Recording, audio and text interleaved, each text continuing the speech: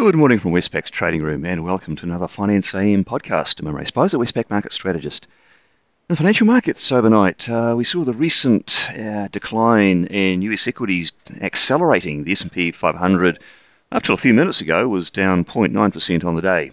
Commodities were also quite a bit lower. The defensive US dollar rose against all the major currencies, and US bond yields rose too. Markets initially may have been ruffled by that recent plunge in cryptocurrencies, which came about after some Chinese curbs, and then later on overnight by the FOMC minutes, which indicated that some members expected tapering discussions at upcoming meetings. In the currency markets, US dollar index is up 0.5% on the day, as I say, initially boosted by that weaker equity sentiment and then later on by the Fed minutes.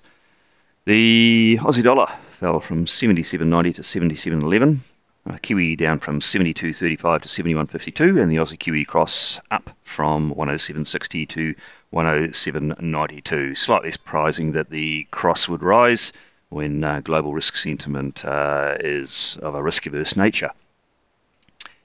In the interest rate markets, US 2-year Treasury yield jumped a couple of basis points, 2.16%. Following those Fed minutes, while the 10-year yield rose from 1.62 to 1.69%.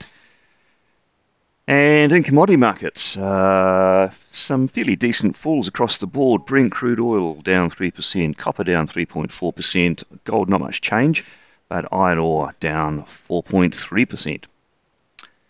Now, the Fed minutes overnight, they mostly did reiterate the April meeting policy statement as well as Chair Powell's press conference comments, saying that it's still far from their goals to get to inflation towards 2% or a bit over time.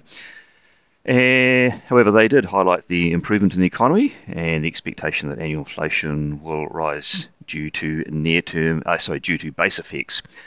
The main surprise element, though, came from the statement that a number of participants indicated that if the economy was to make further rapid progress towards the committee's goals, it might be appropriate at some point in upcoming meetings to begin discussing a plan to adjust the pace of asset purchases. So this contrasts quite a bit with Powell's recent comments that they were not even thinking about tapering.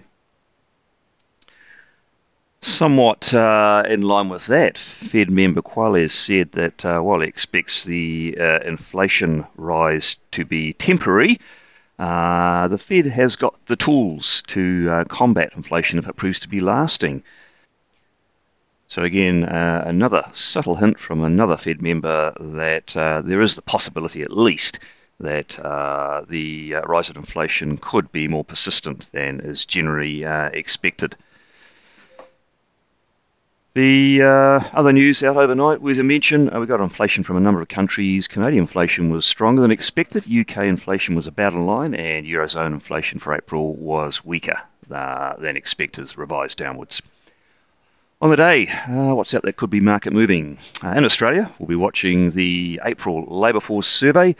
We're looking for a 10,000 rise in jobs and the unemployment rate to hold steady at 5.6%.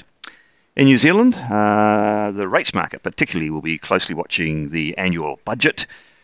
The budget should reveal an improvement in most fiscal metrics due to the hit from the pandemic not being as bad as feared.